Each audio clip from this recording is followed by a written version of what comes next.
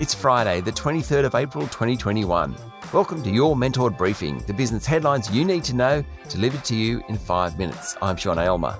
In today's headlines, the US announces ambitious new climate change targets and others follow, leaving Australia looking very out of step.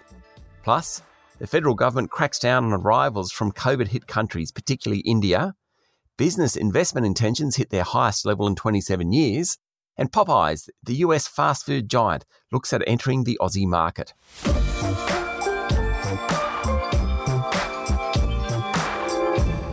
Our lead story today, President Joe Biden hosted a virtual climate summit overnight, committing to halve the amount of coal and petroleum produced by the US by 2030, compared to 2005 levels. That would achieve nearly double the goal set out in the landmark 2015 Paris Accord. Japan and Canada both announced their own new emissions reduction targets, while the European Parliament and Britain have done so in recent days. Chinese President Xi Jinping called for a multilateral approach with the United Nations at its centre, while Russia's Vladimir Putin outlined programs to cut methane emissions, support nuclear power, and ensure carbon capture and storage projects. In his speech to the summit, Prime Minister Scott Morrison said Australia will make bankable reductions in carbon dioxide emissions even without a concrete target. He said Australia would achieve net zero through technology that enables and transforms our industries, not taxes that eliminates jobs. The summit is President Biden's attempt to convince the world that the US is willing and able to cut emissions, and includes most leaders from the major emitters as well as business and religious leaders. Yep, it's a talk fest, but one that will reinvigorate efforts to reduce emissions. Australia is looking decidedly second rate when it comes to climate change. Okay, it's all political. Big parts of the federal government's constituency don't want targets. But this is what leadership is all about. Australia is one of the world's largest emitters on a per capita basis. The Prime Minister needs to do much, much more.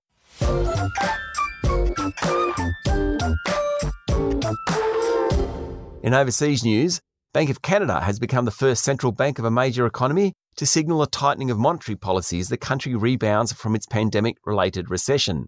Governor Tiff Macklem said the central bank would scale back its purchases of government debt and accelerate the timetable for a possible interest rate increase.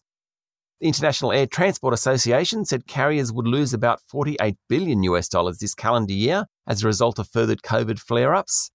And the European Union told Australian Trade Minister Dan Tehan that it would not block a shipment of 1 million AstraZeneca vaccines to Papua New Guinea, though the flow to Australia would still be stuttering.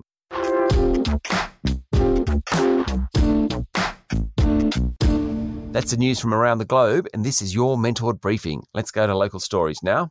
Prime Minister Scott Morrison yesterday said the government will limit people travelling from high-risk COVID-19 countries entering Australia.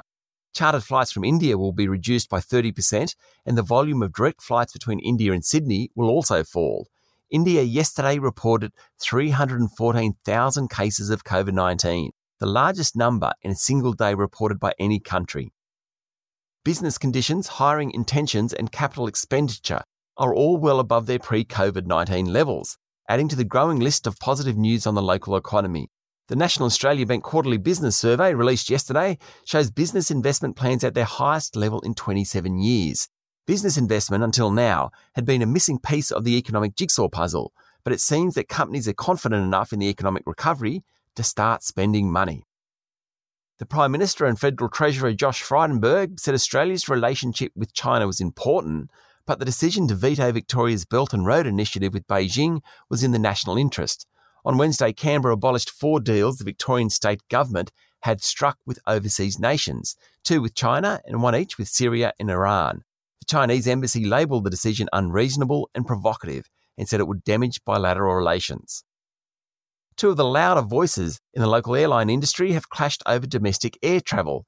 Earlier in the week, Regional Airlines Deputy Chair John Sharp said he thought Qantas might be technically insolvent.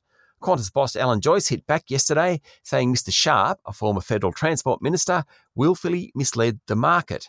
Mr Joyce said Rex had undertaken the worst launch of a new jet airline in Australian aviation history when taking on capital city routes. An American fast food chain, Popeyes, might be heading to Australia. Just what we need, another fast food burger chain.